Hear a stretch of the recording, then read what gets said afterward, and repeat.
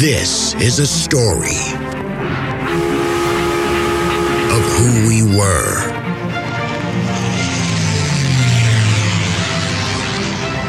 how we got here. Houston, the Eagle has landed. Roger, Tranquility. And where we are going.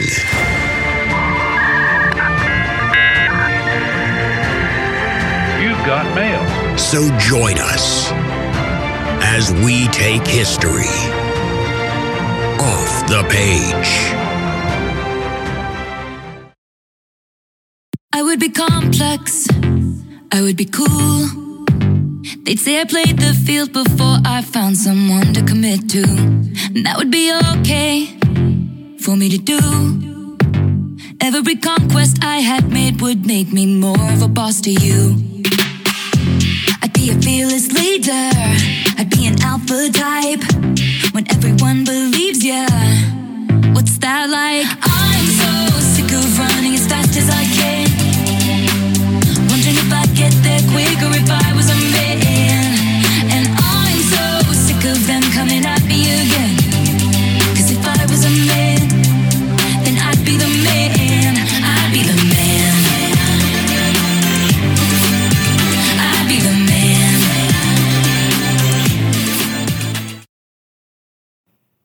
Hey everybody, and welcome back to History Off the Page.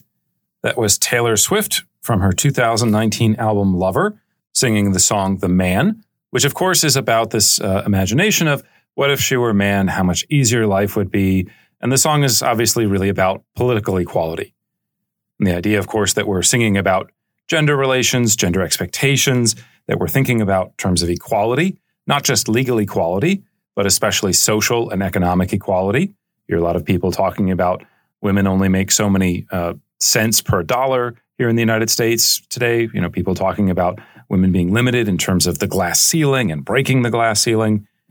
So it's not surprising to hear, oh, there's a Taylor Swift song about that. And of course, it's catchy and it's Taylor Swift. If you are from my generation, Generation X, you grew up in the 1980s, this idea of gender blending or crossing gendered boundaries, it's not just something that people talked about in terms of politics and economics, although they did, but it was also this sort of never-ending source of humor. There are so many movies from the 1980s and the 1990s where the whole plot is basically, what if we took this person from one gender and we had them pretend to be a different gender? If you want sort of a classic 1980s film that does this, think about a movie like Just One of the Guys, which basically it's from 1985. The plot is there's a teenage girl, she wants to be a journalist, and she can't get taken seriously because she looks too pretty. She looks too good. And so what on earth can she do? Well, she pretends to be a boy. She enrolls at a rival high school for 2 weeks.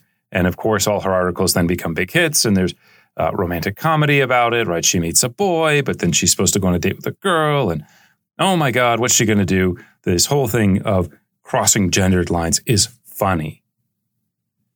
If teen comedies aren't your thing, we can go a couple years earlier to a 1983 movie called Yentl. Those of you that are Barbra Streisand fans, you'll of course know Yentl. Basically, she's growing up in a small town in Poland. Her father is, I believe, a rabbi. She's really into religion, even though she's not supposed to study it. And then her father dies, and she goes, oh, what am I going to do? I want to go to yeshiva. I want to become a rabbi, even though I'm not supposed to because I'm a woman. So what would happen if I cross-dress and I am a woman and I enter a man's world? I start acting like a man. What a great movie plot. Ha, ha, ha. So there's a long history of this idea of, again, crossing gender boundaries, trading gender identities.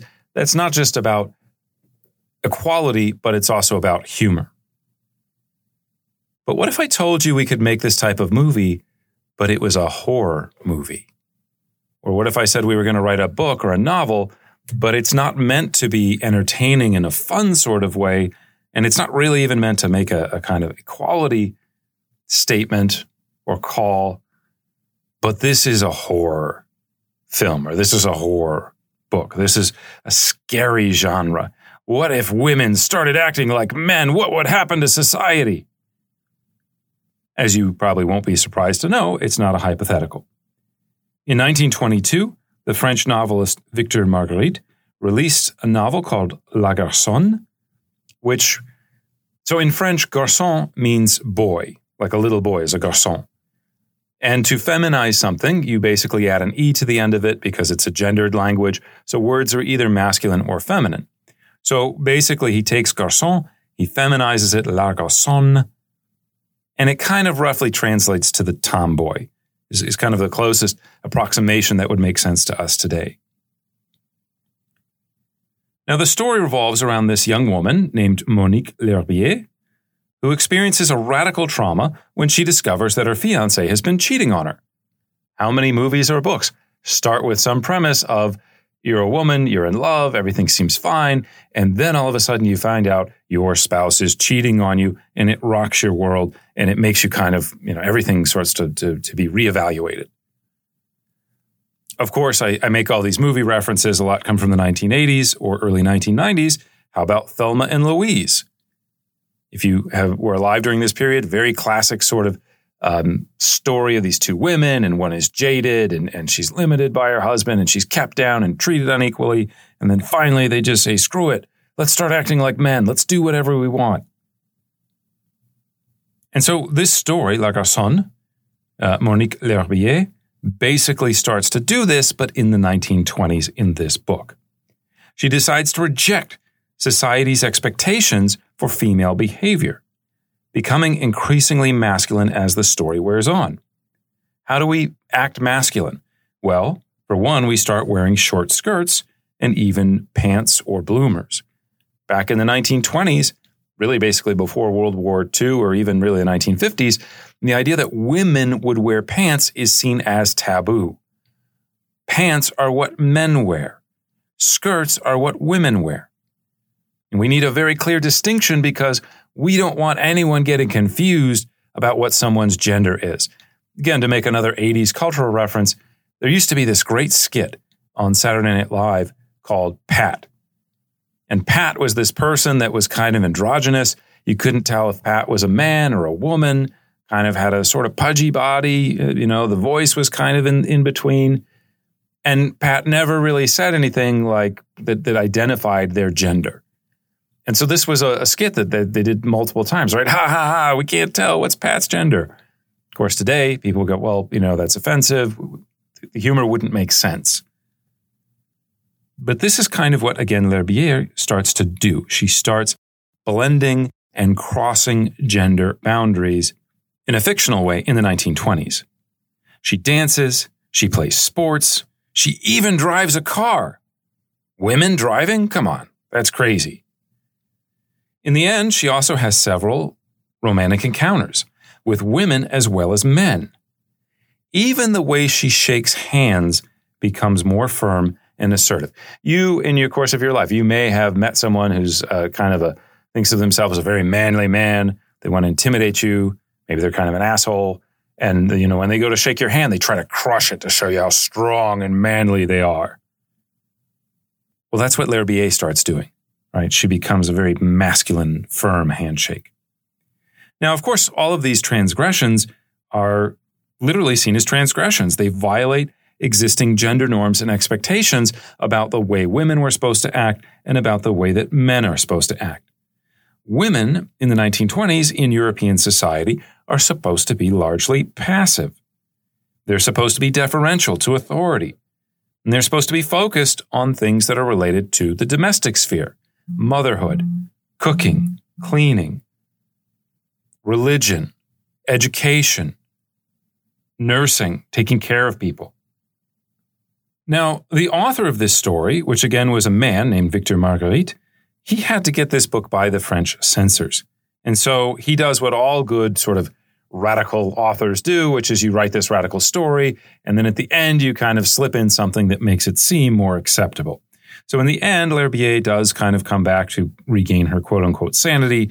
She gets married, wink, wink, this isn't so bad. But the story is so sensational, so ridiculous, so outrageous that Marguerite is actually stripped of a medal from the Legion of Honor that he had been given. Right? He is seen as such an outcast, as so radical, as writing such a taboo book that they take away his medal. Now, today, some people would say, well, that's not so bad. You lost some, honorarium. Who cares? You got to be famous, right? Historians are still writing about this 100 years later. This is not an obscure book if you're someone that studies European gender, especially in the 1920s. And scandal turns this book, L'Argason, into a universal bestseller. It burns through its early print runs at the rate of about 10,000 copies per week. 10,000 copies per week. By 1929, it had been translated into over a dozen languages and sold more than 1 million copies. Taylor Swift eats your heart out, right? Maybe not. Taylor Swift, she sells pretty good. She probably has this beat. But the key point is that L'Herbier was not just a figment of Marguerite's imagination. Rather, she's a fictional composite of a very real phenomenon taking place around the time of the First World War. And this is the emergence of what we as historians refer to as the quote-unquote new woman. Unlike her more reserved Victorian or Wilhelmine mother or auntie, basically women living at the end of the 19th century, the new woman of the 1920s crosses gender lines and behaves like L'Herbier in a masculine manner. The new woman for the first time is going to look in the mirror and say, I don't want to look like I have a big chest. I don't want to look like I have wide hips, because the feminine ideal of beauty here is to be a mother and to physically look like I'm someone that can have a lot of babies. The new feminine ideal of the 1920s is going to be slender and athletic. The woman of the 1920s is going to be strong. She's going to be physically fit. She is going to also embrace rather than hide her erotic side, her sexual side. The idea, and we'll talk about this, the idea in the 1920s that women desire sex is something that is relatively new, or at least it's relatively new that people acknowledge it publicly and think about it publicly. Obviously, women have been wanting to have sex as long as there have been women, just as men have. This new woman also smokes cigarettes, which cigarettes, previously you had pipes, you had cigars. So cigarette is a diminutization of cigar. So it is a little bit more feminine, but still the idea of women smoking, this is new. I mentioned that these new women wear pants or bloomers instead of just walking around in skirts all the time. Why? What's the difference? Why would it matter? Well, if you've ever been out trying to wear a dress, dresses are less practical, one could say, for doing athletic things. Again, to make another movie reference, if you've ever seen A League of Their Own, which is about women playing baseball in the 1940s, they're forced to kind of play baseball in skirts. And if you think about all the sliding going on, playing in a skirt, trying to play soccer in a skirt, that doesn't seem very comfortable. I know field hockey is played in skirts, so that's kind of going off on a tangent here. But basically, it's a lot easier to go around in pants. They're more practical. And so women in the 1920s begin being public and being public without men around in a much more prominent way. And so the idea of wearing pants, if you're working in a factory, you're going to wear a skirt. The idea of wearing pants makes more sense. Another thing about this new woman is she lives for her own pleasure rather than those of her family. Now today, to say, well, women, you should first think about your families, you do actually still get people saying this, but you also have a lot of people that would say, well, women should also be able to think about themselves. The idea that a woman is thinking about, I feel like having ice cream for dessert tonight, that doesn't seem so radical. Right? But in the 1920s, again, this is at least publicly, culturally, somewhat new. Theoretically, women are supposed to be thinking about their families, their fathers, their husbands, their children. And those relationships are supposed to matter more than her own individuality. The new woman also holds her own opinions. And in countries where this now becomes possible, she even does something as radical as voting. The idea that a woman might have something to say about the community she lives in is relatively new right after World War I. Now, another thing that we're going to talk about here that often gets left out of these stories of gender transformations, especially in the 1920s, is that women begin to gain power not just by, saying, okay, we want legal equality, we want political equality, but they also start to gain economic power because the economy improves. You have more women moving into the middle class, into sort of even upper middle class. And those women start to exercise financial power. They start to say, I want to buy something not because we need it, but because I feel like it, because I like it, because it brings me, as a woman, pleasure. And so this new woman starts shopping. She starts buying things that she wants rather than things that her family needs. A couple other things just to kind of wrap up this introductory list. She has sex whenever and with whomever she pleased. It's not just the idea that she can only have sex with her husband in order to make babies. The idea that a husband and wife could have sex because they like it, because it's fun, that suddenly becomes something that is more and more socially acceptable. The idea that women are having premarital sex becomes not completely acceptable, but more acceptable than it had been. So like Monique L'Herbier, in all these ways, the new woman begins to shock contemporaries by crossing gender boundaries, opening and experiencing new freedoms for women all across the European continent. So in today's episode, we'll talk about some real women who actually do this, like Coco Chanel, the famous inventor of the little black dress and Chanel No. 5. And these women embody the spirit of the new woman, and then we'll also examine why and how this came about. Now, like many of the phenomena that we've been talking about in these last series of podcast episodes that we've done in the 1920s, these revolutions in gender expectations do not suddenly begin in 1918. It's not like World War I ends and then suddenly women go, hey, we should start acting differently, right? There are historical causes behind these transformations of gender. And if you're talking about transformations in gender and expectations, I know a lot of times people get wrapped up in this idea of, well, men have been men and women have been women for thousands of years. And then in the 1960s, these women start burning their bras and everything changes. You're not going to be surprised by this. The story is, of course, more complicated than that. And gender relations and gender expectations have been constantly evolving over the course of the centuries, right? It's not the same in the 16th century as it was in the 8th century, as it will be in the 19th century. Now, I wish we had more time because I'd love to go back into a deep dive into this. I actually wrote out about 50 minutes worth of talking about gender transformations in the 19th century. Then I realized this is going to be another one of those like 2.5 hour long podcasts. We don't want to do that. So I'm basically just going to say that there are some fascinating transformations that happen in the 19th century, especially due to industrialization. You have women that suddenly start leaving their families in the countryside. They come into cities. They're single. They start selling their labor as opposed to just being part of a family.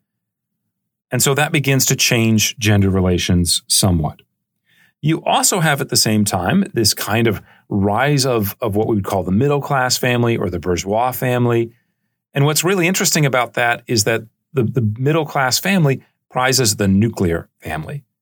The middle class family is mom and dad and 2.3 kids. And in the 19th century, it's a bunch of servants as opposed to dogs.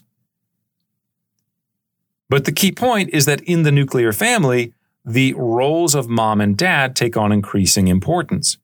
So what it means to be a woman actually becomes more sort of circumscribed by these expectations about here's the home. You need to make sure that the home is a place of respite, a place where the man of the household can come home after a hard day's work and relax.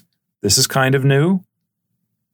And then the idea of motherhood, right? Obviously, women have been associated with motherhood for a long time, but the idea that middle-class mom needs to be first and foremost a mother becomes emphasized in the 19th century. Now, there's more to this story than just the idea that, men decided to keep women down and the patriarchy and it was men being mean to women. there are, again, sociological causes for this. And it's more, the idea of what women were in the 19th century is more than just, hey, just lock her in the house and she should just be a servant to you. Women are not only expected to become mothers, but they're also in the middle class family, they're expected to basically run the family, run the household, to maintain order in a society that is full of change, right? To manage household expenses, especially in the 19th century. The idea that the man comes home from working and he just gives his money that he earned, and he gets the paycheck, he should just come home and give it to his wife, because the danger is he's going to take it and go to the pub and drink it away. So women, especially in middle-class families, actually have a pretty decent amount of power in the 19th century because they are managing the household budget, because they have domestic servants that they are literally in charge of and bossing around all day. Now, another part of this idea of maintaining order in society revolves around questions of emotions. Men in the 19th century and into the 20th century are supposed to be unemotional. The idea that a man has become emotional, the idea that a man is someone who cries, is seen as a sign of weakness, right? You want someone like John Wayne or Humphrey Bogart, where they come in and they say, oh my God, your whole family just got killed. And, Humphrey Bogart just kind of goes, well, that's too bad. Now I'm going to go and keep doing what I'm doing, or I'm going to avenge them, but I'm not going to cry. I'm not going to get emotional. So there's huge taboos on the idea of men becoming emotional in the 19th century. As part of this idea of trying to keep men from getting emotional so they stay focused on duty and order and being functional authorities, the idea is you don't want them to become highly sexualized. Men are already kind of sexual, so you don't want to distract them by flirting with them, by women being publicly sexual beings.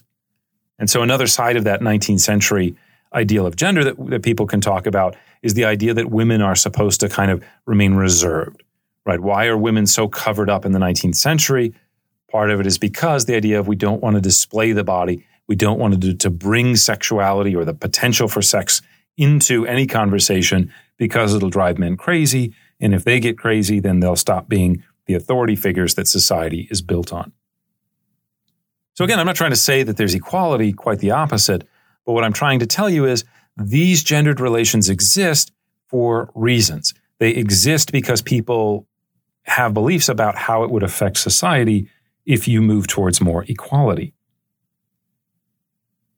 And in fact, if you went back and talked to the people of the time period, most people would say equality between the sexes is a bad thing. Even women would say, we don't really want equality between the sexes because the two groups have different roles. And if their roles aren't clearly defined, if we start seeing chaos, anarchy, well, then what happens to society? So it's not surprising if you kind of put yourself in this mindset to go back to the time before the 1890s and to notice that women basically hold very few, if any, voting rights. There are often restrictions on women's financial rights. We'll talk about this in a second, but the idea that a woman could inherit property, that she could own a business. In some countries, the idea that if a woman signs a contract and she's married, that contract has any validity without her husband signing it as well. This is the way things were before the 1890s, pretty much in every country in Europe. But again, this isn't seen by most contemporaries as a state of inequality and we need to fix it because equality is the goal. The inequality is seen as a natural or a proper condition. And there are plenty of women, by the way, who not only sort of defend this, but reinforce it, who advocate it, who teach it. How do women learn to be women? It's usually not because daddy said do this or that. It's usually because they see what their moms do or their sisters or grandma, right? They look up to other women just the same way that, how do little boys often learn to become men? They look up at other men around them and say, these are my role models. These are who I want to be. I'm not going to go into a long tangent about this, but if you're curious about what life was like for women in the middle of the 19th century, Google Isabella Beeton's Book of Household Management. This is a book that was written in 1861 for new housewives, for Victorian brides. And it's basically like a stereo manual, except it's how to run a marriage and how to run a household. Now, I show this to my students all the time, and they kind of gasp at it. And, oh my God, I can't believe she said that. I can't believe, you did that. She said, do this. But if you put yourself in the position of a young housewife in the 1860s or 1870s, you are suddenly thrust into a position of authority, right? You do have servants. You are in charge of the household. You do run the household budget. There's a lot of expectations about how you're supposed to behave and what you're supposed to do. But there's no internet. There's no movies. How am I supposed to know as a woman, especially young, 20 years old, how am I supposed to know what I'm supposed to do? My husband that I married is 30, 35, 40 years old. He's going to have expectations about me. Oh my God, what am I going to do? And so this book by Isabella Beaton is not some like repressive, here's this manual, you must learn to do these things, slave. By a lot of women, it is empowerment. It is, okay, here's the path forward. Here are the expectations about me and who I'm supposed to be, and here's how I can get there. So again, while today's feminists would probably look down on it, for contemporaries, it's seen as quite helpful and, again, dare I say, empowering. Okay, as we have this kind of system or these conditions that are set up, these expectations that are deeply unequal, there are some cultural critics who argue in the late 18th century and the early 19th century that women should have more political and economic equality. We don't have time to go into all the names. As I said, I could spend an hour on this alone, if not more time. But you have people like the author Daniel Defoe. Daniel Defoe, writing at the end of the 18th century, he pens this kind of essay and he says, hey, we should be educating women. The idea that women don't need a formal education, that doesn't make any sense. Women are people too. Women, they can think as well as men. So he makes this very impassioned argument that calls for greater equality in the sphere of education. Another name to throw out there would be Olympe de Gouges. De Gouges was basically a French revolutionary. She was very passionate, very articulate. And as she watches the initial stages of the French Revolution take place, she says, that's interesting. You have this whole declaration of the rights of man, but where do women fit into the picture? Women are people too. Why don't women get political equality? Why don't women have the same rights as these men, these citizens within the French state? And so she calls for more political equality. Unfortunately, she doesn't have things work out too well with her, and she is executed in the 1790s.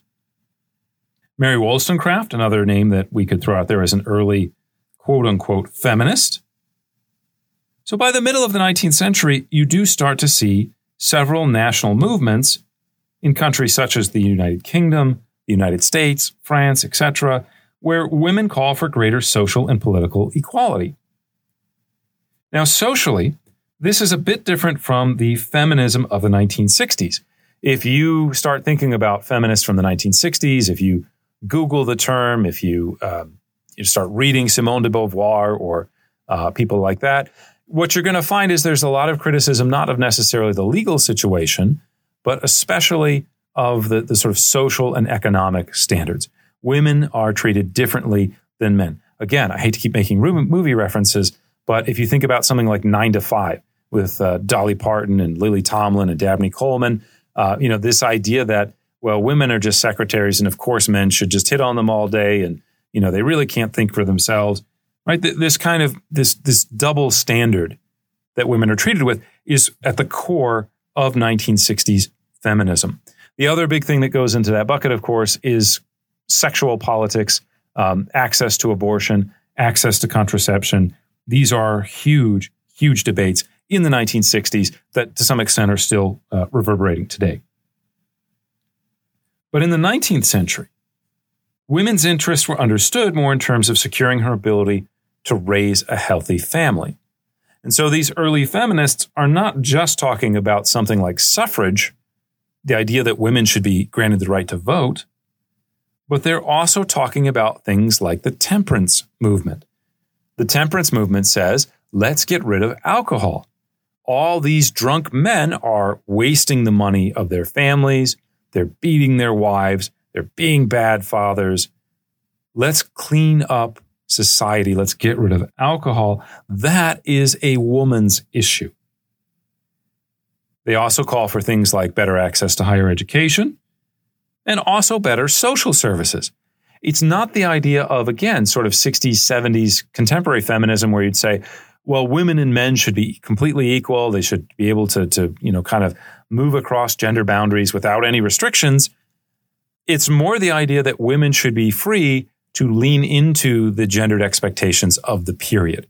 In other words, we don't want women to start saying, well, what if I wasn't a mother? What if I don't want to be a mother? We want to make it easier for women to be mothers. We want to help their experience of motherhood be more successful. And so across the 19th century, you have the growth of these sort of political movements, these reform movements. Women are very much involved in abolitionism, trying to get rid of slavery. You have people like the famous British philosopher John Stuart Mill, who starts saying, yeah, women deserve more political equality. Nevertheless, we have very slow movement across the 19th century.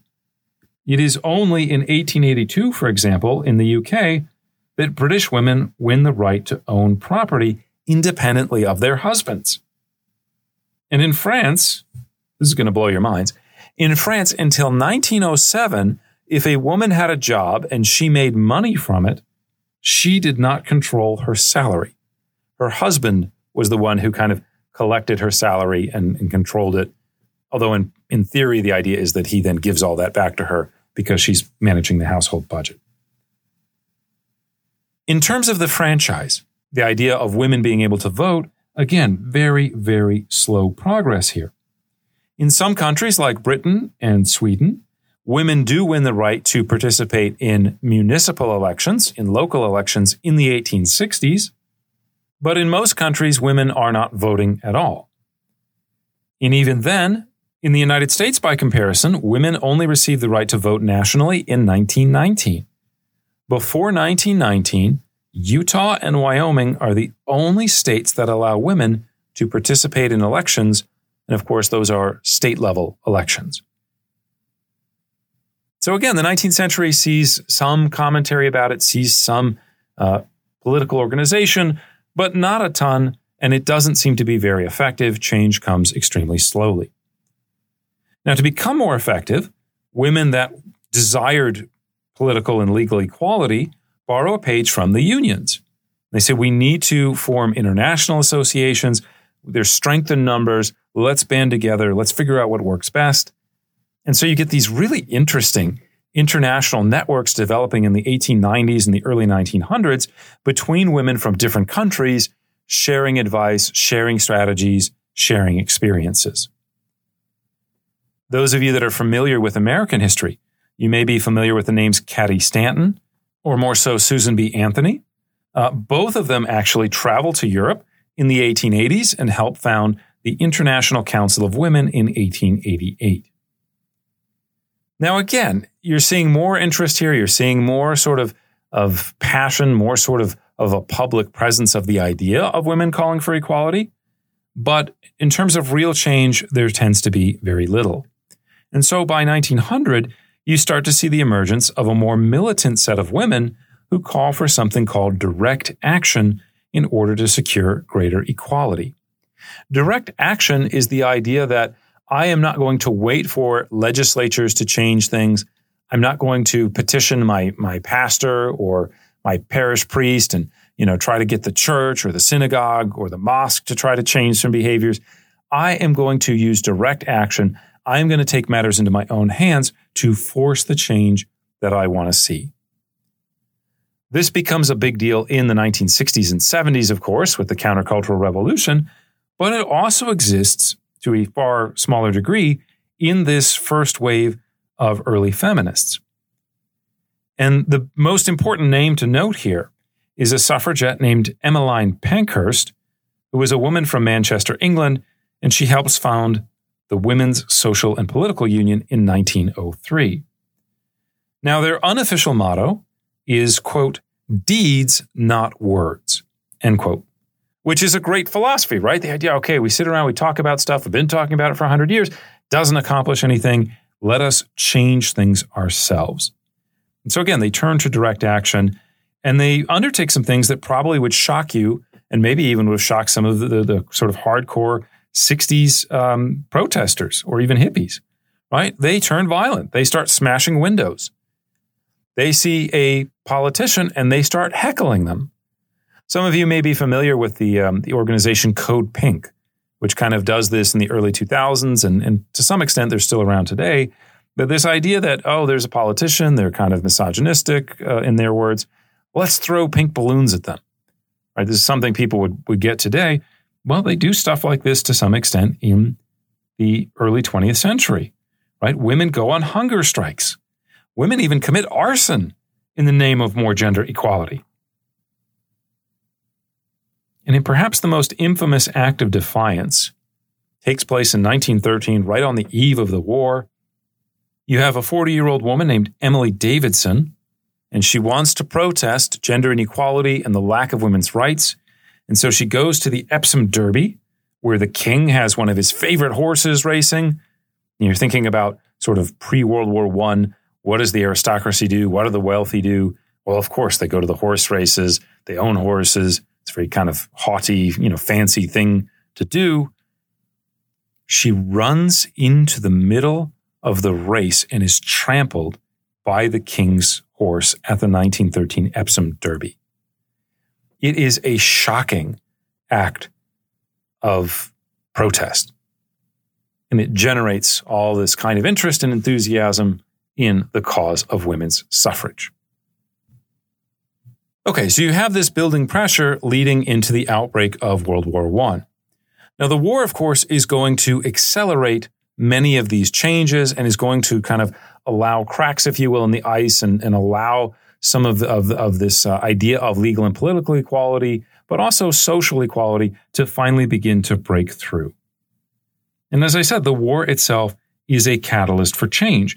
One of the big things that happens here is that it is going to pull millions of women out of the domestic sphere, out of their homes where they had been kind of focused on and concentrating, and bring them into the workplace.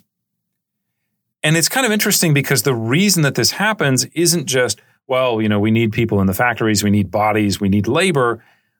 They actually think about gender relations and the idea that women are not going to be working long-term in factories is what enables them to work in factories and will open the door to them working long-term in factories. Let me explain this, I guess, a little bit more clearly. In many countries, once the war happens, once you get through the initial couple weeks and it's apparent this is going to be a long war, you need to call up reserves. You need to start getting older soldiers who are still working in the economy. You got to bring them out of the factories, get them into the army, mobilize them. However, it's understood that this is not going to be a generational long war. At some point, the war will end, and those men are going to want to go back to their jobs in the factories. Many of them had good, high-paying jobs. So how do you assuage that soldier? You don't want the guy that's being told, okay, go over the top and risk your life for your country. You don't want him going, oh, shit, what if I lose my job back home? I won't get it back. What if I have to be unemployed after this war is over? You want him thinking about fighting in the war. And so in many countries, especially countries like France, the initial instinct is to say, well, if that guy that we just pulled out of the factory, if he has a wife, if he has a sister, maybe she could come and work while he's away. And then naturally, she's going to want to go back to the home, going back to being domestic after he comes home, right? And as soon as he's demobilized, she's going to be freed up to go home, or she's going to want to go home. So there's a nice seamless transition to the post-war period that's supposed to happen there. So again, this idea is that women will move into these positions temporarily because they are seen as people that will only be there temporarily. However, once you get women working in positions of public authority and being very effective at it, the rationale that, well, women, aren't capable intellectually of working in a bank, or of being some sort of manager, or of working in a factory, or driving a car, right? All these kind of stereotypes, they kind of fall apart. They work. So women during World War I all over Europe begin working in positions of public authority. Again, they start being bank tellers. They start working on the railways. They work in retail. They work as trolley drivers. And you might not say, well, okay, driving a taxi cab, that doesn't sound like such a position of authority. It's not a job that a lot of people would like to do. But there's a lot of elements of driving where you are supervising yourself. You are very public. You have to problem solve, figure out how to get from A to B before you have GPS, obviously. And so again, these kind of the idea that women can't be working in public positions, that starts to fall apart a little bit because they are working in these places. Even in something like the armaments factories, right? The heaviest of heavy laborers, right? How are you going to have women working in a big factory? Don't you need big, burly coal miner men? Well, over 400,000 women work in the French armament industry during World War I. And they often perform the same type of labor that only men had done previously. And again, this is something that happens. It's not the same in every country. There are different degrees of it, but it is something that is pretty much universally experienced during World War I. One could argue German women are a little less active in the war effort in terms of servicing and participating in the economy. British women tend to be a little bit more involved in it. We mentioned Emmeline Pankhurst earlier in the podcast. Guess what happens to Emmeline Pankhurst, right? Isn't she's a radical. She's, wants to bring it all down. What's going to happen? Emmeline Pankhurst says, whoa, we got to put this stuff on hold, put our agitation on hold. We need to be militant for the nation against the Germans. She says, I don't just want to be in an auxiliary service. I don't want to just chip in at the factory. I want to serve. I want to fight. I want to do the same thing that men do. And so she actually petitioned for the right to serve. And in the end, thousands of British women would find places to contribute to the British war effort. Now, as these shifts occurred, social commentators had a variety of reactions. It won't surprise you. We've been talking about modernism. We've been talking about all this boundary breaking going on. And I said that, as this is going on, there's almost always a group that says, wait a minute, this is problematic. This is dangerous. What's going to happen here?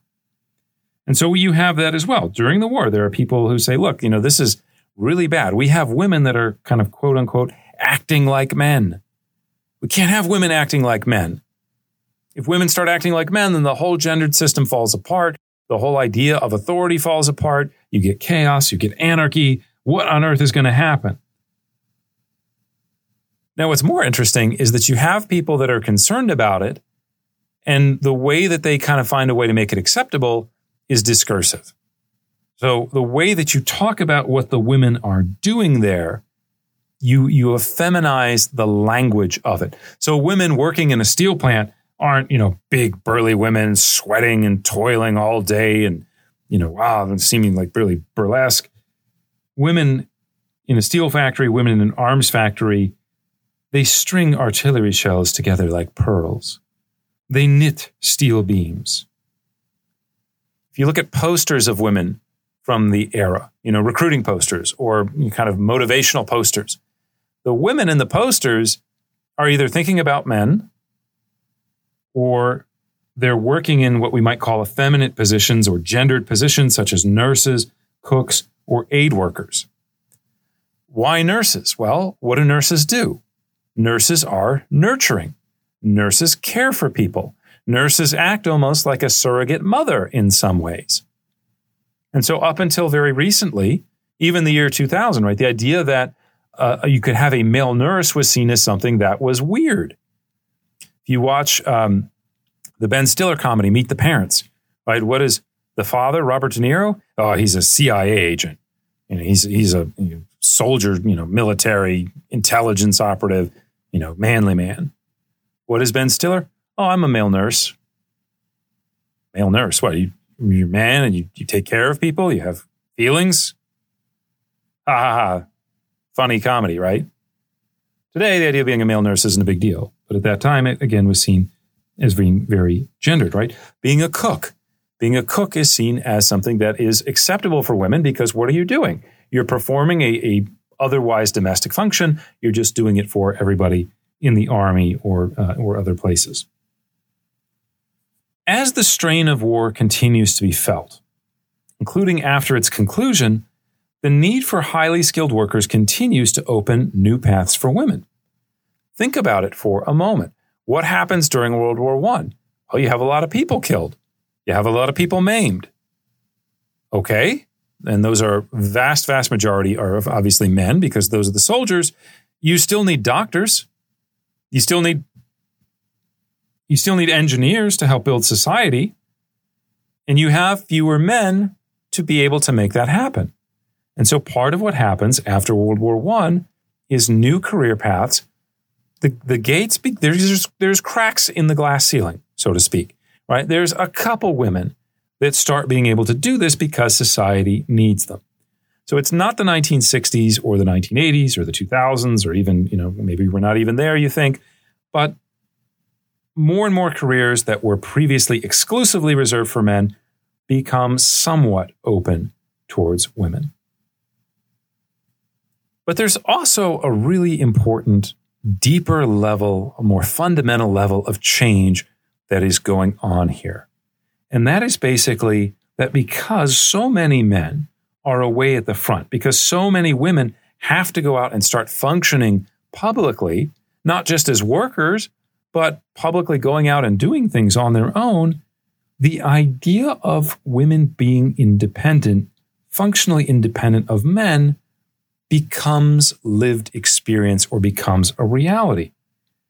We're talking about women working outside the home, but also going out in public. When there's a legal document that needs to be filed, when the business has to deposit money at the bank, right? Women are going to start doing that in a way that they didn't do before. And so as women emerge from the Great War in 1919, their mindsets, maybe not universally, but for many women, especially in urban areas, their mindset is, I can function on my own. I do not just have to be a part of this larger family unit. I can have desires of my own, right? If I am just there by myself and I think, what do I want to eat tonight? I don't need to worry about the kids. I don't need to worry about making my husband happy. I can actually think about what would make me happy for a change. And so what the war does, among other things, is it gives millions and millions of women the confidence that they can function as individuals in society independently of men. Finally, there's one last aspect of the war that's pretty crucial and that really changes expectations about women and behavior, and that's related to sex itself. On the one hand, it's pretty obvious that when you have a war, especially for the soldiers, the idea that I might die tomorrow, the chances that someone is going to have sex or take a chance on sex or maybe sex outside of the normal sort of pattern of a relationship, that makes more sense, right? The idea that, well, someone's diagnosed with terminal cancer, they have 6 weeks to live, they go to a bar and they hook up with somebody. That doesn't seem that surprising to us today because the proximity of death changes the equation, right? If you want a kind of another movie reference, and I know I'm just dropping these left and right today, think about the movie Independence Day, where these aliens are invading. It looks like the world is ending, and there's these teenagers, and one of the teenagers looks at the other one and says, "This could be our last night on Earth. You don't want to die a virgin, do you?" Right? And so, that idea of the proximity of death generating a desire for more sex and more sexuality, not surprising to us. However, and this is true, this takes place on the front, right? There are lots of men having sex outside of wedlock. There are lots of prostitutes. The army actually encourages the prostitutes because they want to regulate them, make sure they're not spreading venereal disease. We also do have, during World War I, an explosion in homosexual relations. So many men serving together, right? If you looked at studies of prison, there's more gay sex that goes on in prison because there's just no women around, or at least the populations tend to be segregated. We're also talking about an environment where, people are less judging, people are less, people don't know you as well. The sort of normal inhibitions get taken away. And so there's a lot more sex that happens during World War I outside the bonds of marriage. And if you don't believe me, check out the statistics for illegitimate births. They skyrocket during the war years because, again, people are having more sex outside of marriage. Now, obviously, 1919 is not the first time that anyone, and especially women, begin having affairs, right? Affairs have probably existed as long as there have been marriages, especially because marriage until relatively recently, historically speaking, was not based on love. It was an economic relationship. It was often negotiated between the families. But one of the things that will come out of this is the idea that women's sexuality and happiness matters. There is, as we'll see in just a second, a real enthusiasm for psychology that kind of happens right in the run-up to World War I. Think about somebody like Sigmund Freud, for example. And after the war is over, people are going to start saying, let's start thinking about these women who, many of whom, or some of whom, were just having sex outside of marriage. Maybe we should think about their desires and their needs as well. Now, all these sort of strands come together in the immediate post-war environment to create some pretty radical changes. And the state itself plays a key role in this because, let's face it, the conditions engendered by the war, the sheer sense of death and destruction, it affects the idea of the state itself. The state can no longer take a sort of classical liberal approach to the idea of marriage and reproduction, where if you ask most libertarians today, they say, well, what should the state's position on marriage be? What should the state's position on adultery be? They'd say that the state shouldn't have one. If people are religious, let the churches, let the synagogues, the mosques, etc., let that work it out. But the state shouldn't really be involved in the process of marriage. After World War I, however, the state needs to become more involved in regulating, but especially also in supporting marriage because you need birth rates to rise. So many countries had lost hundreds of thousands or even millions of men. If you want to recover from that, you need kids. So you have to start supporting and intervening in families from the state perspective. And this isn't just some sort of political game. Several states, such as the Weimar Republic in Germany or Ireland after it becomes independent, they actually incorporate the idea of the family into their constitutions, noting that, quote, marriage is the foundation of family life and of the Constitution. So marriage is not just a religious issue, it is a social issue, and the state after the 1920s is going to try to reinforce it. As a result, the immediate post-war era features an increasingly interventionist state that sought to support the growth of families. In Germany, the Weimar and later Nazi states built upon the already existent social welfare system to encourage people to have children. In the UK, the number of child welfare centers was doubled. The Maternity and Child Welfare Act was passed in 1918, followed by the establishment of a Ministry of Health the next year. In short, we talked earlier about 19th century feminism and how part of that feminism was directed not towards greater equality, but towards the idea of supporting women as mothers to make them more successful or to make it easier to be a mother. Well, these efforts continue after 1919, and they tend to be highly successful. In most European countries, infant mortality will drop by about 50% in the immediate post-war period. Many countries will pass legislation increasing or introducing maternity leave. What a concept! A woman has a baby, and if she's got a job, maybe we should spend a little bit of money to allow her to spend some time at home with her child, not have her lose her job as a result. At the same time, many states also took a more active approach to the politics of reproduction, banning or limiting the use of contraception, and banning, criminalizing, or even in some cases increasing the penalty for abortion. If you are in France and you are thinking about demographic competition with Germany, and we've just suffered through World War I, the idea that anyone is going to terminate a pregnancy is going to become highly problematic. Now, another way that all of these strands come together, of course, is the big change, which many historians usually point to, or even in the popular mood, which is the introduction of suffrage. The idea that women, after all these years fighting for equality, fighting for a kind of political voice, that women will finally win the right to vote. In the UK, it is in February of 1918, during the closing months of World War I, although before people really realized that the war was about to end. It is only in February of 1918 that British women over the age of 30 are awarded the right to vote. Now, there's an asterisk on this because I said over the age of 30. Men don't have to wait that long. So it's not actually until 1928 that they start to say, actually, everybody should be able to vote at the same age without property requirements. So when we talk about like real formal democracy, we're really only talking about 1928 for the UK. That's pretty crazy if you think about it. Most European countries in the interwar period will grant women the right to vote. Two that don't are France and Italy. France, there's a movement to do it. It comes up for a vote. There's a lot of debates. Basically, part of the problem is that in France, you have people that are defined as active citizens and people that are defined as passive citizens. And women are defined as passive citizens until 1944. Now, there are other changes that take place as well. We see more equality in terms of living within the marriage. Right? We already saw some changes here where we said, well, okay, women have the right to own property. Women have the right to inherit.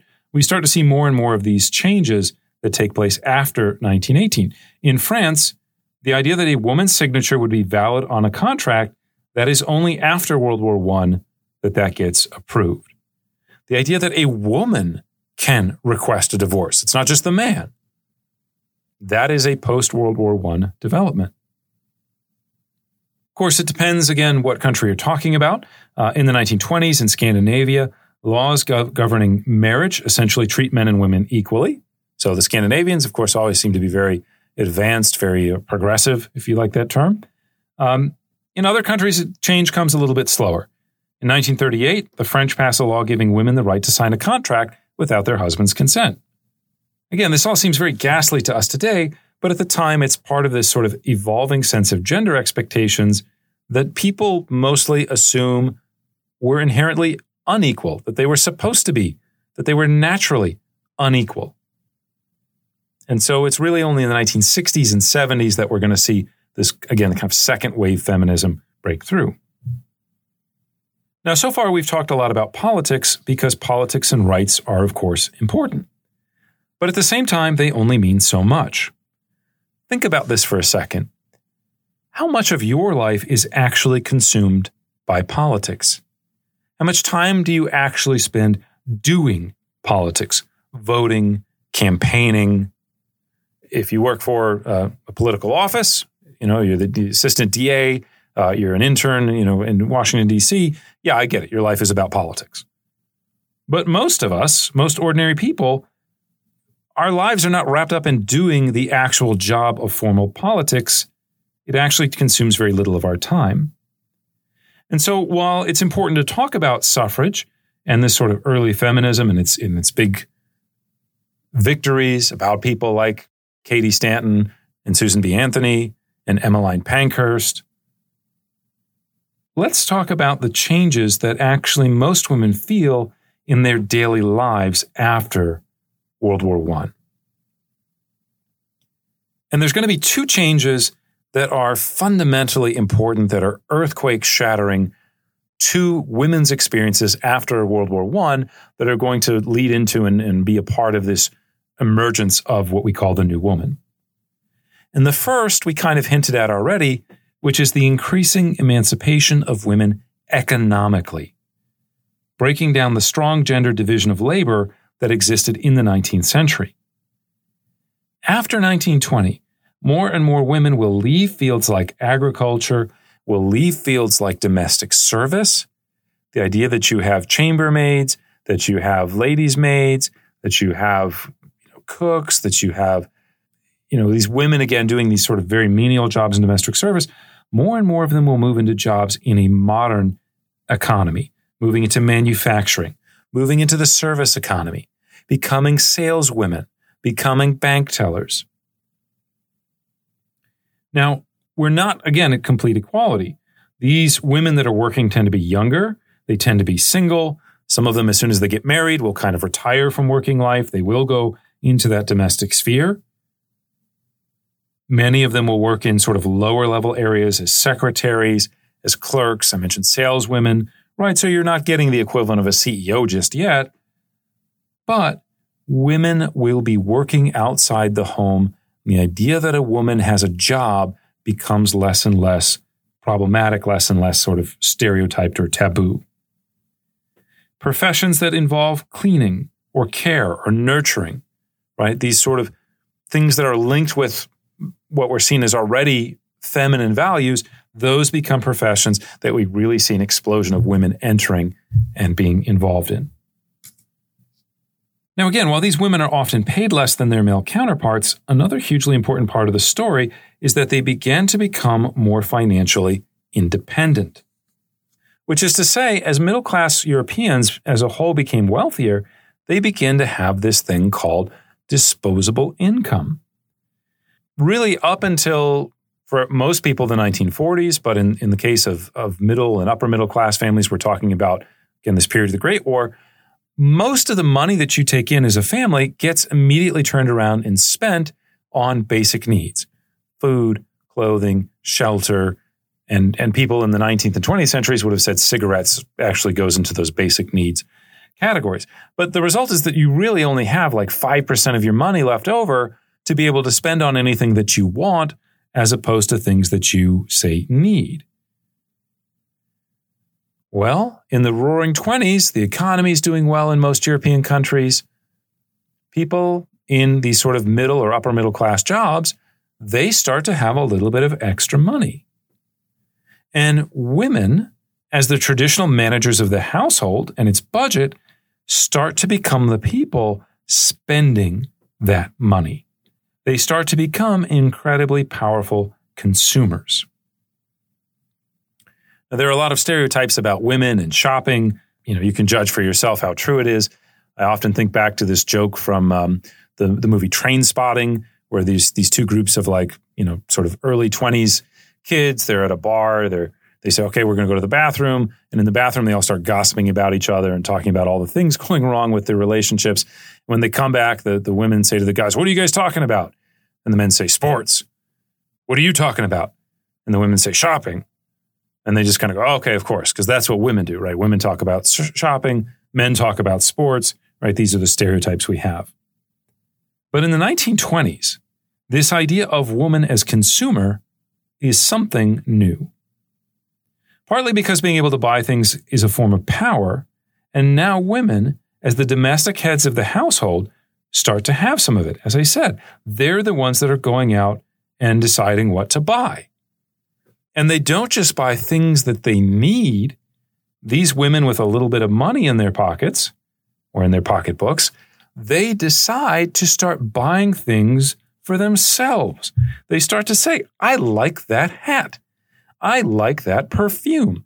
I want to buy that for me. And so you have the rise of whole industries that begin to grow up dedicated to the idea of placating women's desires, and this desire to consume new goods and services. Think here about something like a department store. We talked about department stores a little bit in our lecture on modernism and architecture, but think about what the experience of a 1920s era department store is like for a middle-class housewife. It is walking into a clean and bright, and in some cases electrified and modern building, a palace. And in that palace, you are surrounded by luxury.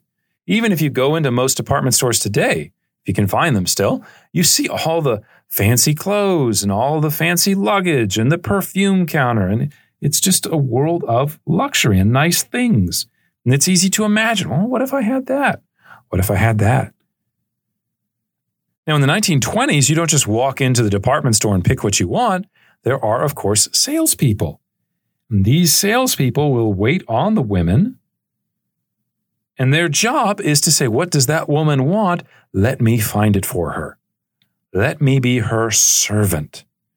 Think about the inversion of gender relationships and power going on here. Middle-class woman walks into the department store, the Galeries Lafayette, and everyone is treating her like a princess. These department stores are also full of things like clothing and perfume that allow the woman to display her newfound wealth or status or beauty to the broader public. The 20s woman is not just saying, well, I need a hoop skirt so I can cover myself up and hide myself and clothe myself. The 1920s woman is saying, I want to show the world that I am wealthy, that I have some power. I want fancy stuff. I want expensive stuff. And so the mere act of shopping is in itself a kind of performance. When women go by the big windows at the department stores, it's not just for them to look and say, oh, wow, look at that thing. That's beautiful. I love that dress. It's also so other people on the street see those women and say, look, there's a woman who might be able to afford those clothes, who's already wearing some of those clothes. She must be somebody. She must be powerful.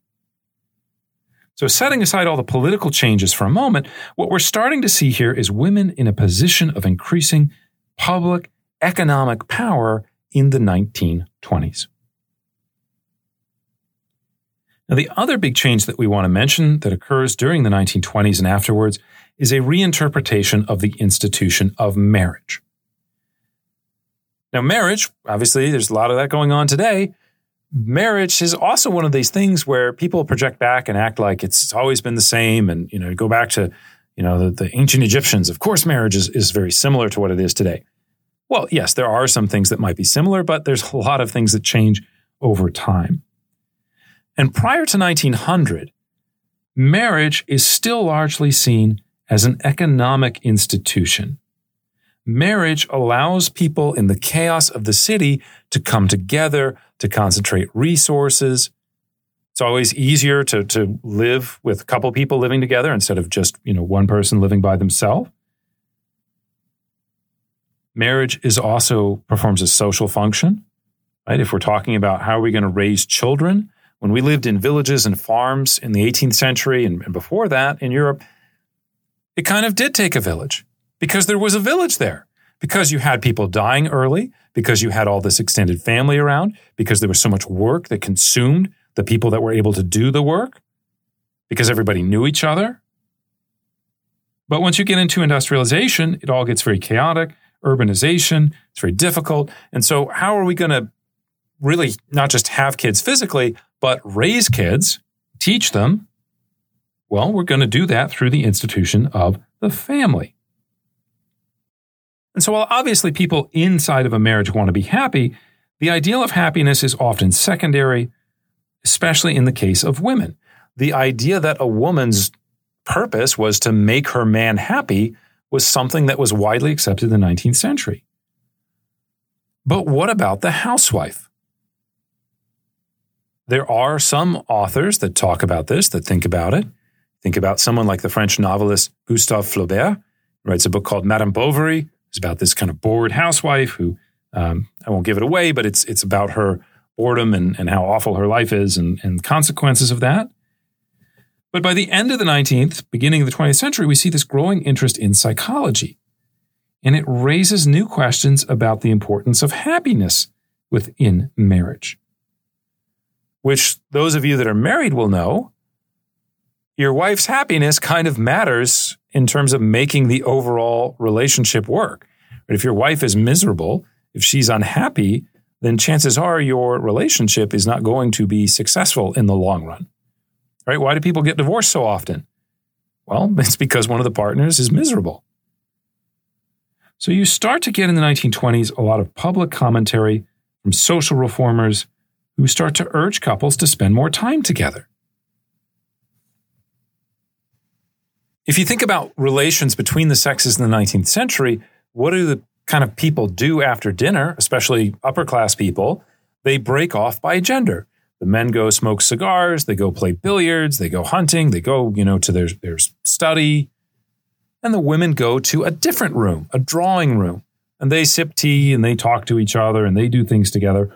But the idea that you should spend time with your spouse, that's not something that is as emphasized as it is today, right? Today, people would say, oh, you want a successful marriage? Date night. Date night's really key. Make sure you spend time with your wife. Make sure you guys can just spend time together with the two of you, because once you start having kids, it gets really crazy. In the 1920s, social reformers start saying wives should take an interest in sports, politics, or business. Another way that you could do this is the idea that, okay, it's nighttime. Maybe the husband and wife should go to the pub together. Instead of one person staying home and one person being public, why don't you both go out? Why don't you both sit down? Why don't you meet up with some friends?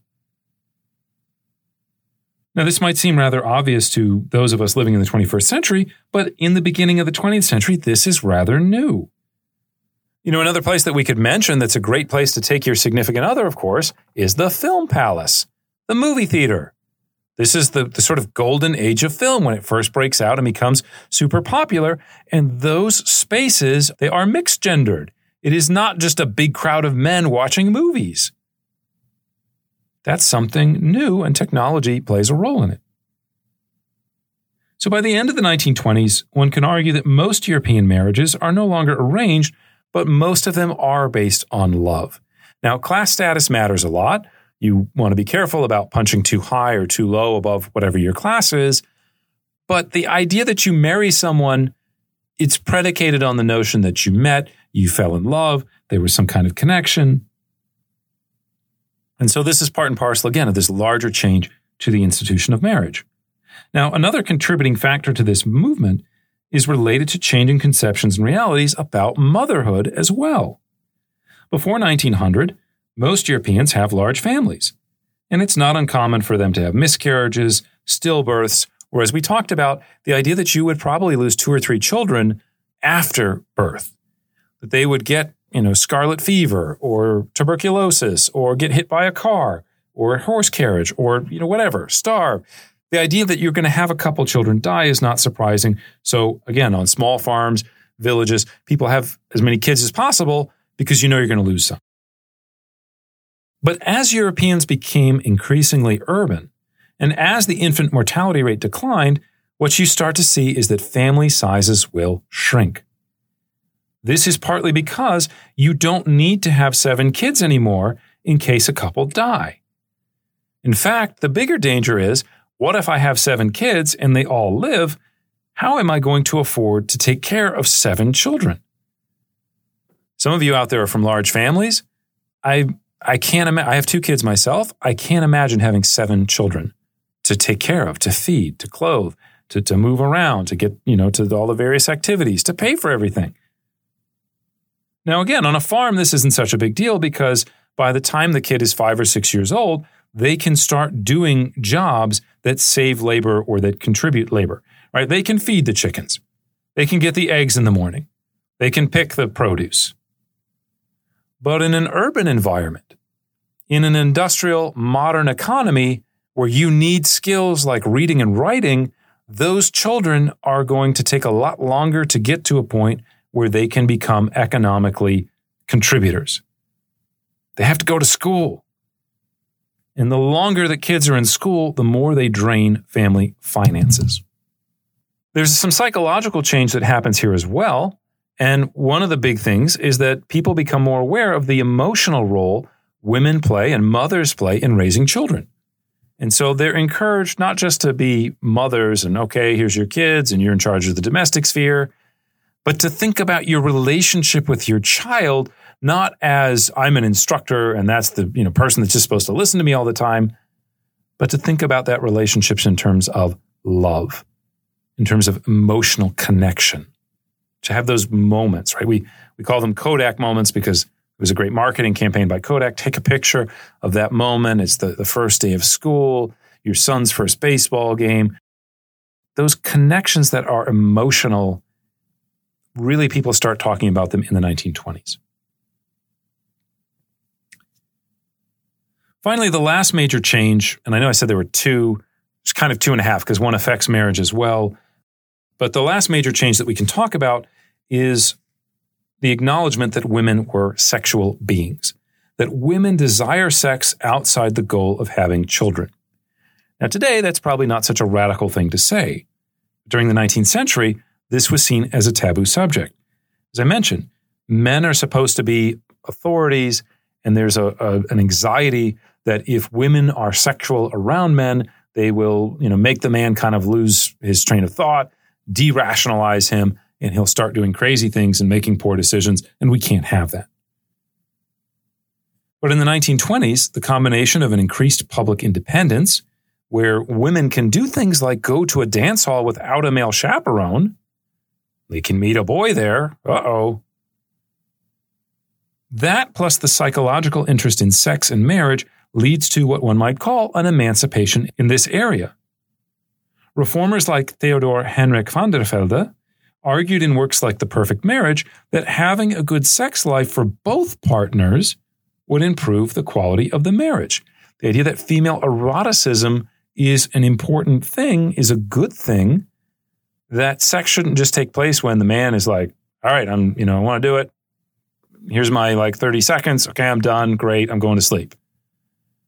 The idea that thinking about what the woman's side of things of that equation are matters, and that maybe the man might want to think about something like foreplay, like afterplay, think about, again, not falling asleep immediately, that these were things that were key, not just to kind of people on the margins and weirdos, but people that are in ordinary marriages that just want to be happy.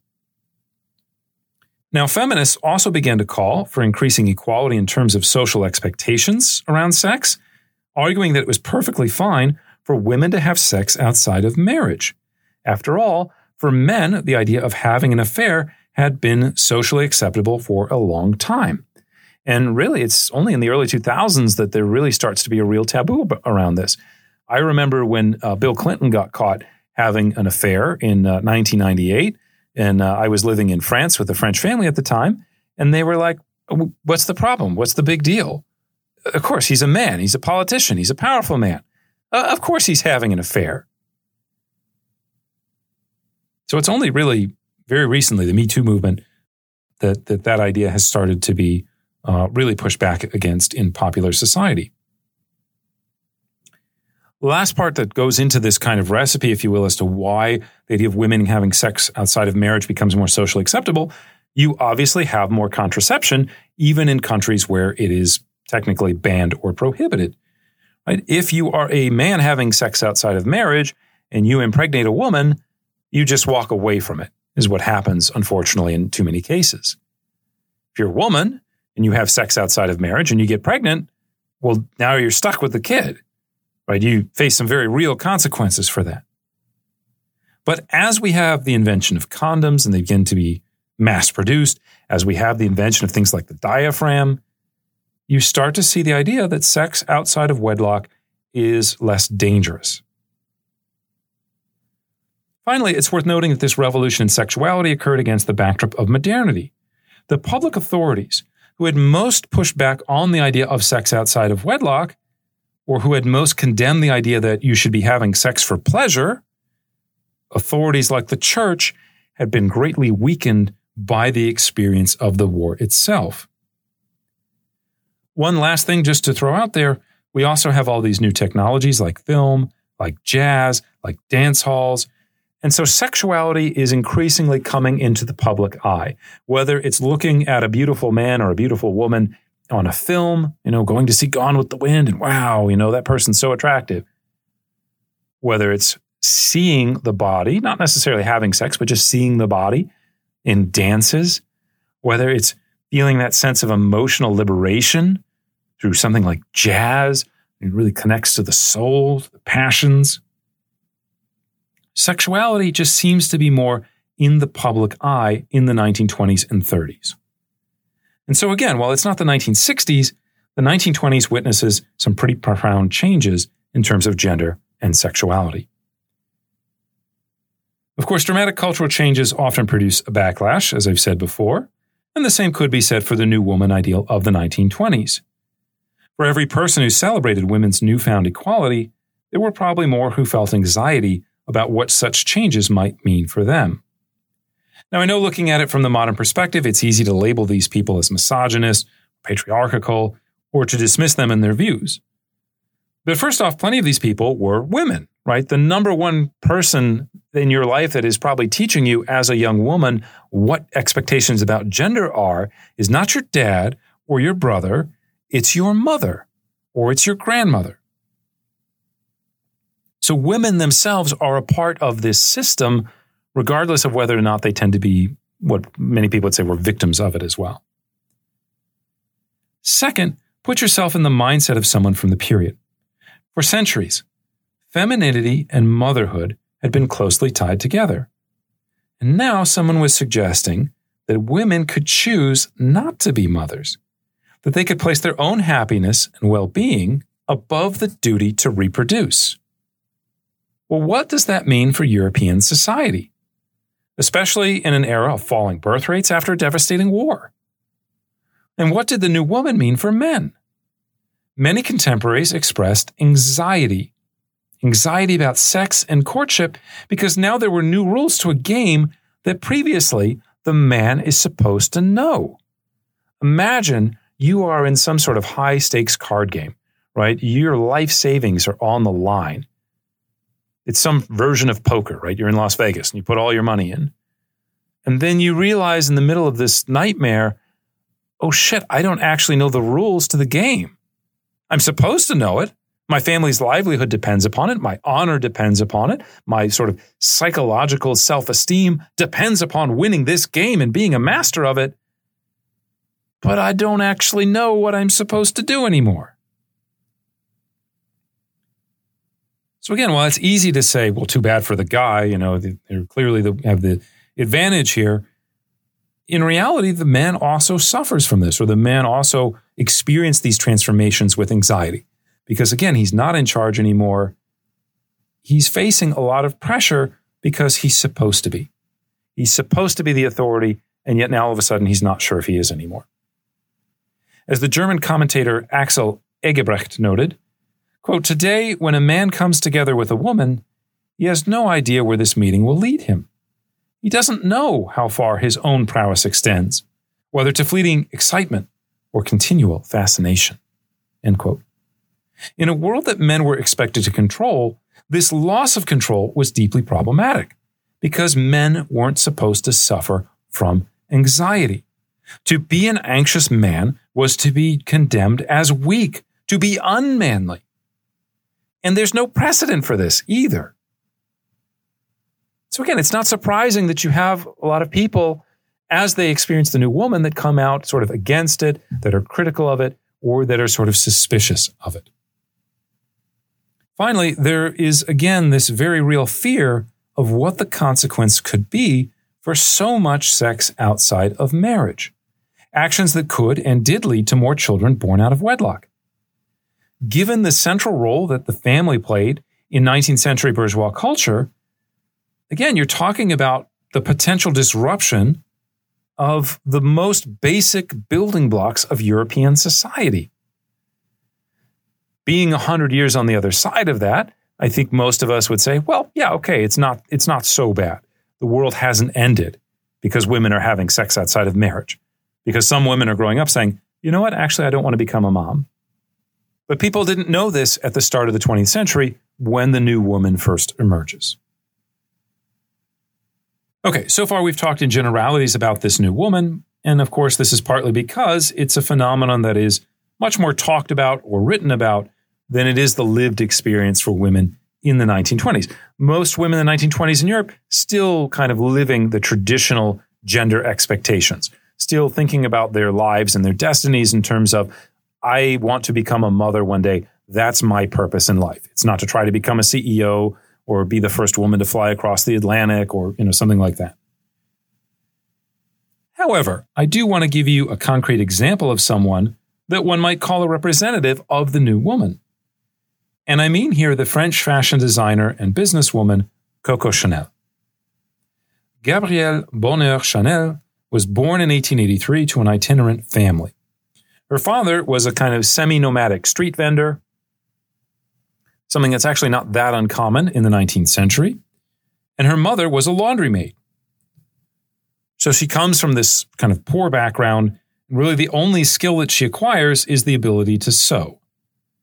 But that ability allows her to get a job working in a cabaret where she hopes to become a singer or a dancer or some kind of, star of the stage. Unfortunately for Coco Chanel, she does not have a particularly good singing voice. She is not particularly impressive as a dancer. And so unlike someone like Josephine Baker, who also has sort of similar kind of rough, poor origins, but sort of socially ascends very quickly, the way that Chanel will begin to move up the social ladder is sort of one of the oldest tricks in the book, which is to say she starts having affairs with wealthy men. The first of these men was a former French cavalry officer named Etienne Balsan. And then when he kind of tires of her, she shacks up with one of his friends, an English captain named Arthur Boy Capel. Now, both men kind of embrace this idea of the new woman. They're less worried about the idea of class, and they shower affection on her. It's not just that she's a kind of concubine and, okay, I'm just going to kind of treat you like a slave. They like her as a companion. They give her attention. They give her wealth. They invite her to parties. And so she kind of lives this 1920s flapper lifestyle that many of the critics of the new woman were often complaining about, right? Here's a woman having multiple sexual partners. Here's a woman having a lot of sex outside of marriage. Here's a woman not thinking about motherhood. Funded by both of her lovers in different periods, she basically opens a hat shop in Paris in 1910, and there's a very famous French actress from the theater that comes in and buys one of the hats and, becomes all the rage in Paris. And so she kind of makes an initial breakthrough with this hat shop. By 1913, Chanel had her first boutique. And in 1919, after World War I, she opens her first Maison de Couture in Paris. Now, what makes Chanel such a big deal? Why do we know Coco Chanel? Okay, you know about the perfume maybe, but how does she really break through big time? Well, one of the things that's fascinating about her is that her style becomes symbolic of the post-war era. It is inspired by the idea of constraints from the war years, the idea that less is more. And so she gets rid of so much of the overtop and unnecessary elements that had long dominated women's fashion. You think about pre-World War I or even late 19th century women's fashion, we're talking about the big hoop skirts. We're talking about whalebones, going back to the middle of the 19th century. Whalebone skirts. Why would you want that? How could you sit down?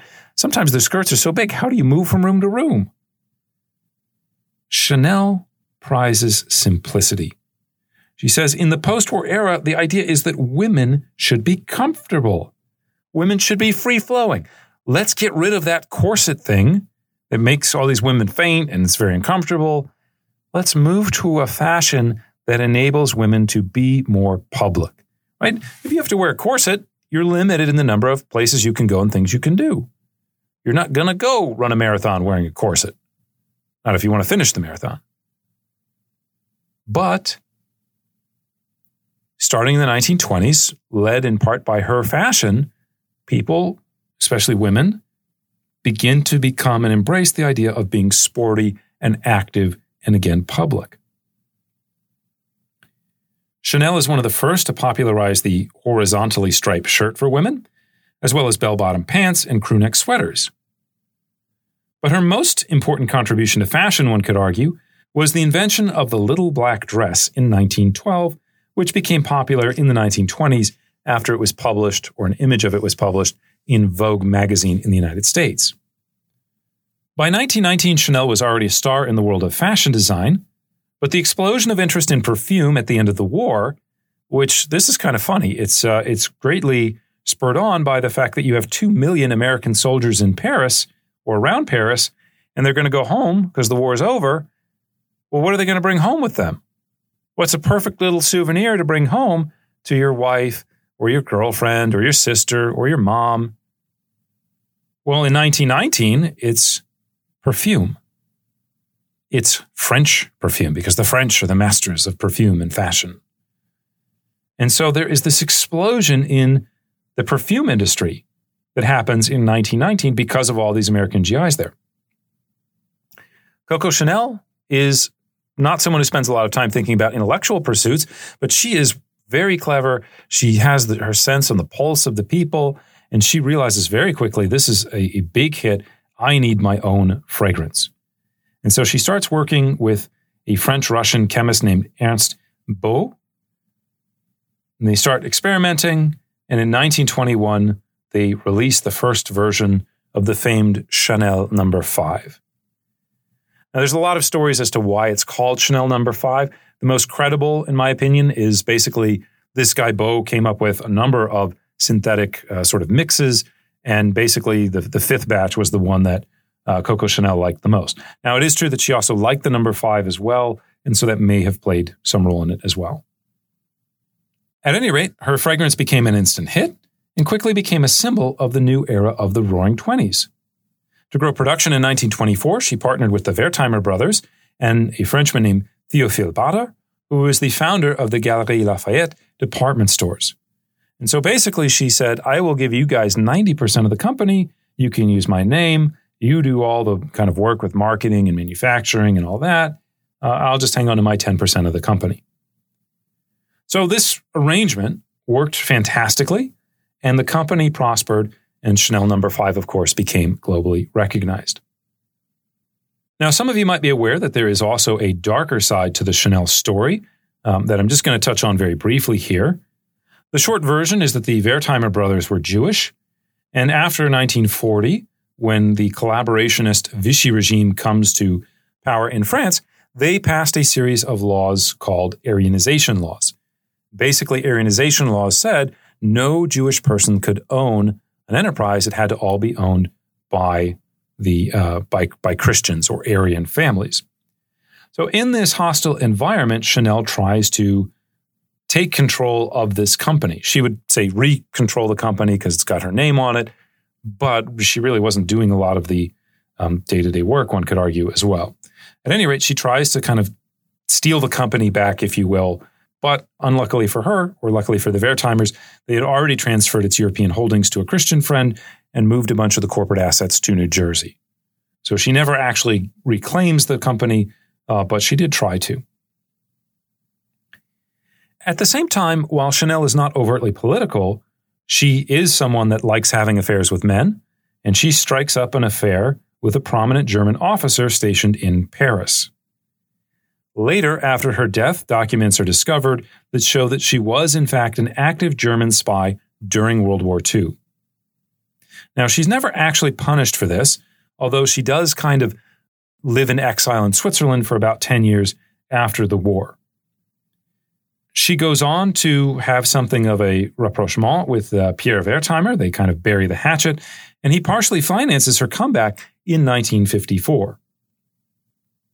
Chanel would die in early 1971, honored at her funeral by the luminaries of the fashion industry, as well as socialites such as the Jewish heiress Marie-Hélène de Rothschild, so basically the heiress from the Rothschild family, and Pablo Picasso, the famous Spanish painter.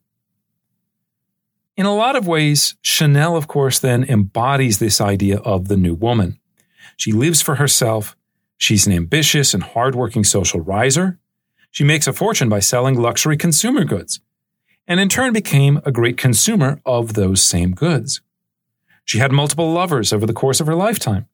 She did not seem particularly concerned with whether they were married, and she herself, of course, never actually married or became a mother or had children. Of course, small thing, she had short hair for most of her life.